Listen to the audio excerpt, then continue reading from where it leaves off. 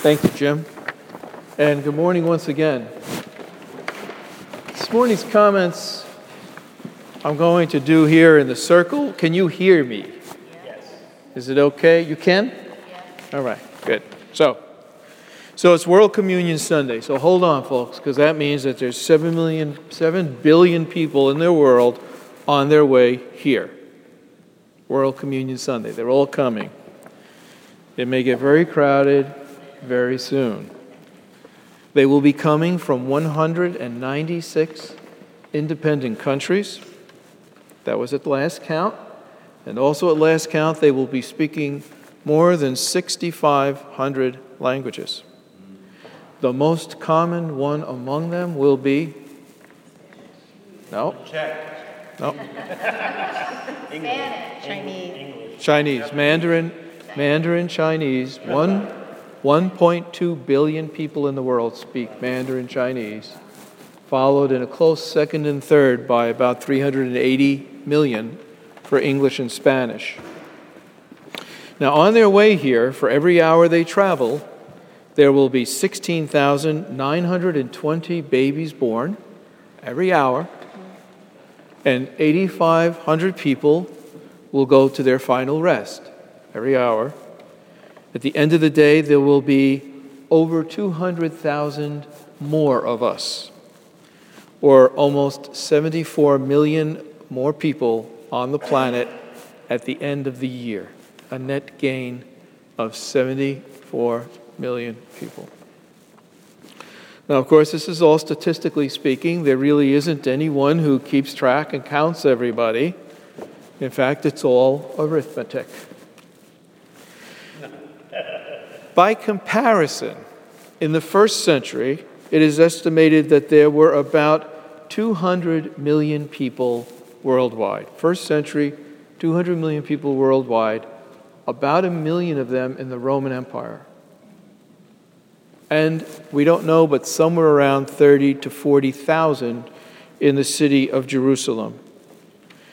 Now, Jesus would not have known how many people there were in the world, perhaps even in the Roman Empire, although he and his family did go through a census. That's part of the early Gospels. They went on a census. And they weren't conducted all that regularly. It's not like we have them every 10 years. And the census we believe that the Gospel writers are talking about took place in 6/7 in the Common Era. So there's a little bit of how old was Jesus then, and we're not quite sure of the times, but that was the one that we think. And it's pretty clear that even though the Romans knew what the count was for their taxes and other purposes, they didn't publish the results in their Bureau of Labor Statistics. So nobody really knew how many people there were. At least Jesus would not have necessarily known. But he would have known there were a lot. And suffice it to say that he would have faced some of the same challenges that we do, I think. Living in worlds where there are more people than we will ever know. Sisters and brothers whose names we will never know. And added to the fact that we know not every person, what we do know is that every person is a child of God, the same God who created us. No exceptions. And so, keeping that in mind, in Jesus' world and in our world, we do the same thing that I believe Jesus did. We invite them all to the table. No exceptions. All to the table. So, what does that really mean? Well, sometimes it gets a little confusing.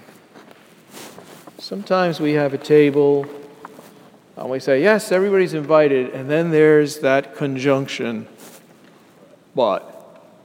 And I have some friends that say that everything after but is nonsense or not true. They use some other words.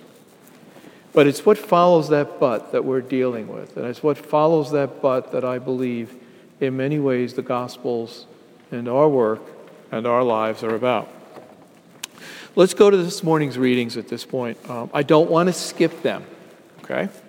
Even though one or both may seem a bit problematic, even though they may be some of those texts that people say, well, we don't like to talk about this because it's really hard to talk about, especially in terms of hospitality and welcoming and marriage and divorce and how gender plays into that. But we can't move away from the difficult texts either. There is something in those texts as well for us to learn or to think about or to struggle with. So let's do that for a minute. And we'll take Psalm 26 first. Now, Jim, thank you for reading both so well and powerfully. And in Psalm 26, did Jesus really subscribe to what the psalmist said without exception? Do you think Jesus really said, yep, that's the psalm, psalmist said it, maybe King David wrote it, I'm with it? I really don't know. The first part, for your steadfast love is before my eyes, God, and I walk in faithfulness to you. The psalmist said that. I think we all would try to agree with that, to strive and to seek and to see and walk in such a way, being faithful to God. But then the psalmist goes a little further. He says, and here's my proof of that. Here's my proof of my faithfulness. I do not sit with the worthless, nor do I consort with the hypocrites. I hate the company of evildoers, and I will not sit with the wicked. Sound like Jesus? Well, maybe Jesus agreed with this at one point, early on in his upbringing, but it seemed to change as he got into his adult ministry. In fact, he was often criticized for sitting with such people, for eating with such people, for drinking with such people, and for healing folk who might have fallen into these categories. So it seems probably that Jesus didn't agree with everything that the psalmist had wrote, or the teachings of the Psalms that folks had followed, many of which were already 1,000 years old by the time Jesus began his ministry. Times had changed. Things were different. And there also seems to be a sense or a leaning in Jesus' ministry in which he moved freely within these groups, ate and drank with those who were marginalized and oppressed, and appeared to have a good time with them as well. There seems to be a sense that perhaps the only reason that people needed these strident, stringent, and rigid rules was because they were loose or evil. It wasn't because they were loose or evil or hypocrites. They didn't need the rules because they were loose or evil or hypocrites. Some of them were. But these were symptoms of something they were missing and something that had happened as a result of what they were missing. Their hearts hardened. And so they had forgotten the rule of love. They had forgotten the concept of a soft and warm heart. And if you're trying to get millions of people to behave by loving one another in such a way, you will probably get frustrated at some point and begin writing rules and enforcing them. That's what I think Jesus was talking about. I think what he was saying, that after all of these discussions that people had, they went to Jesus. They were always testing Jesus. So the Pharisees went to Jesus and they said, well, what do you think about divorce? That was one of the problematic issues of their times. What do you think about divorce? And Jesus says, well, what did Moses teach? And they said, well, you could divorce your wife if you had a paper of dismissal. And they said, but what do you think, Jesus? And, he said, it was your hardness of heart that produced these rules. Fine, you know what I think? I think no. I think no, you don't divorce. I think no, you stay with you. In fact, I think even more, if you divorce your wife or your wife divorces you and then you get married, you're committing adultery, she's committing adultery. That's what I think. How do you like that? Now go away. Go think about that for a while. Maybe he was just tired of their games. It's very difficult to know exactly what these words mean for us. Jesus' words for us, as recorded in the gospel 2,000 years later. But times have changed, and things are different.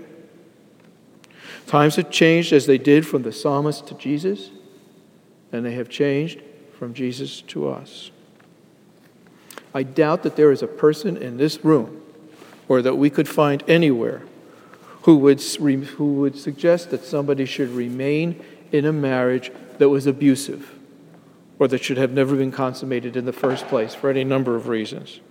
I doubt that many here would agree with the argument that God's love brings loving couples together. I believe that everybody would agree with the argument that God's love brings loving couples together, and nobody should mess with that regardless of the nature of the loving couple, same or different gender. But people do argue, and they do test us, just as they argued and tested Jesus. And sometimes the numbers of people doing the arguing and pushing back are so great and so loud and seem so smart and quote so strong and powerfully that we wonder if we've gotten something wrong. And then there's that frustration that adds to it. The frustration that we have this table, this welcoming table, and we say, how do we ever get to all of the people? Look at them all. God, how do I tell them? How do I let them know? How do we bring them to them your message of love and welcoming? How do we do that? There is evidence in the Gospels that Jesus said things much like that. There were frustrations in the Gospel. You heard Jesus say things like, don't they get it? What is taking them so long? Who are these people? Get thee behind me. Don't you? Jeez. I spoke a little bit about this a couple of weeks ago, about what do we do when we have these questions in our own lives about how we reach people, how I reach people in my ministry. I talked about being in the Apple store in the middle of the night in a mecca, marketing mecca, and thinking, here's all of these people. How do I carry this message of God? Aren't I ordained to do that? Or am I just here to be another techie guy? Is it a wonder that with such winds of contention, is it a wonder that with such questions and conflicts, that a smart teacher, a rabbi, like Jesus,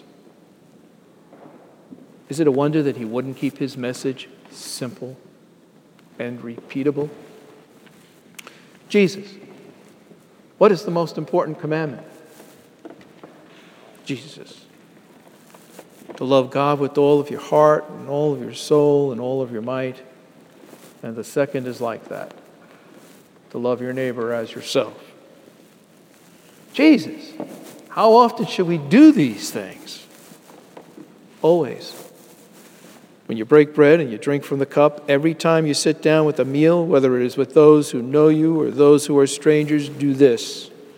Be with all God's children and remember me, and remember my teachings, and remember what is most important of all. What's that, Jesus? To love God with all your heart, and all your soul, and all your might, and one another as yourselves. It's so simple. A simple commandment for complicated people. So this morning, as we approach this table and these many breads that reflect bread, as many loves reflect love, as we come together in a world of more people than we will ever know, sisters and brothers whose name we will never call them by their name, as we share this bread and this cup with each other, enter into the energy in this space that indeed joins us with all creation, all the angels, all the saints, all who have gone before, all who are here now, all who will follow. Let us love one another as Jesus loved. And let us bring that love wherever we go. One table, one meal, one conversation, one prayer at a time. For here's what I think.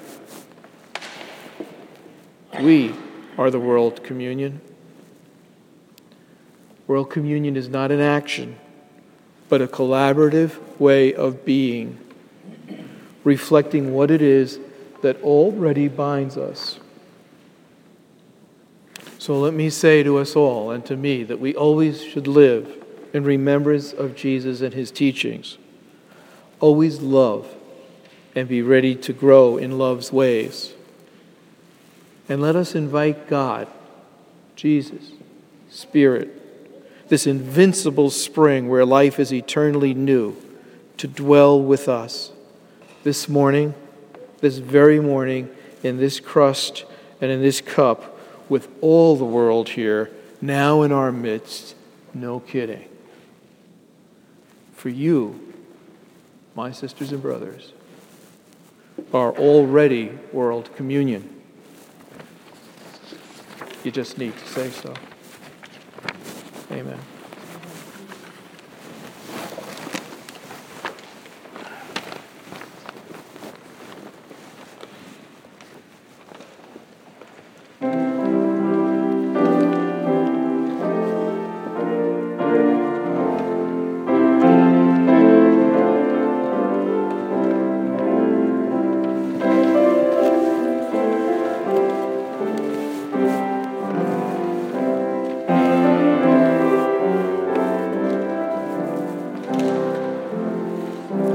In Christ there is no east or west, in him no south or north, but one great fellowship of love throughout the whole wide earth. In Christ shall true hearts everywhere their high communion find. His service is the golden cord, close binding in humankind. In his disciples of the faith, whate'er your race may be, all children of the living God are surely kin to me. In Christ now meets both east and west, in him meets south and north. All Christly souls are one.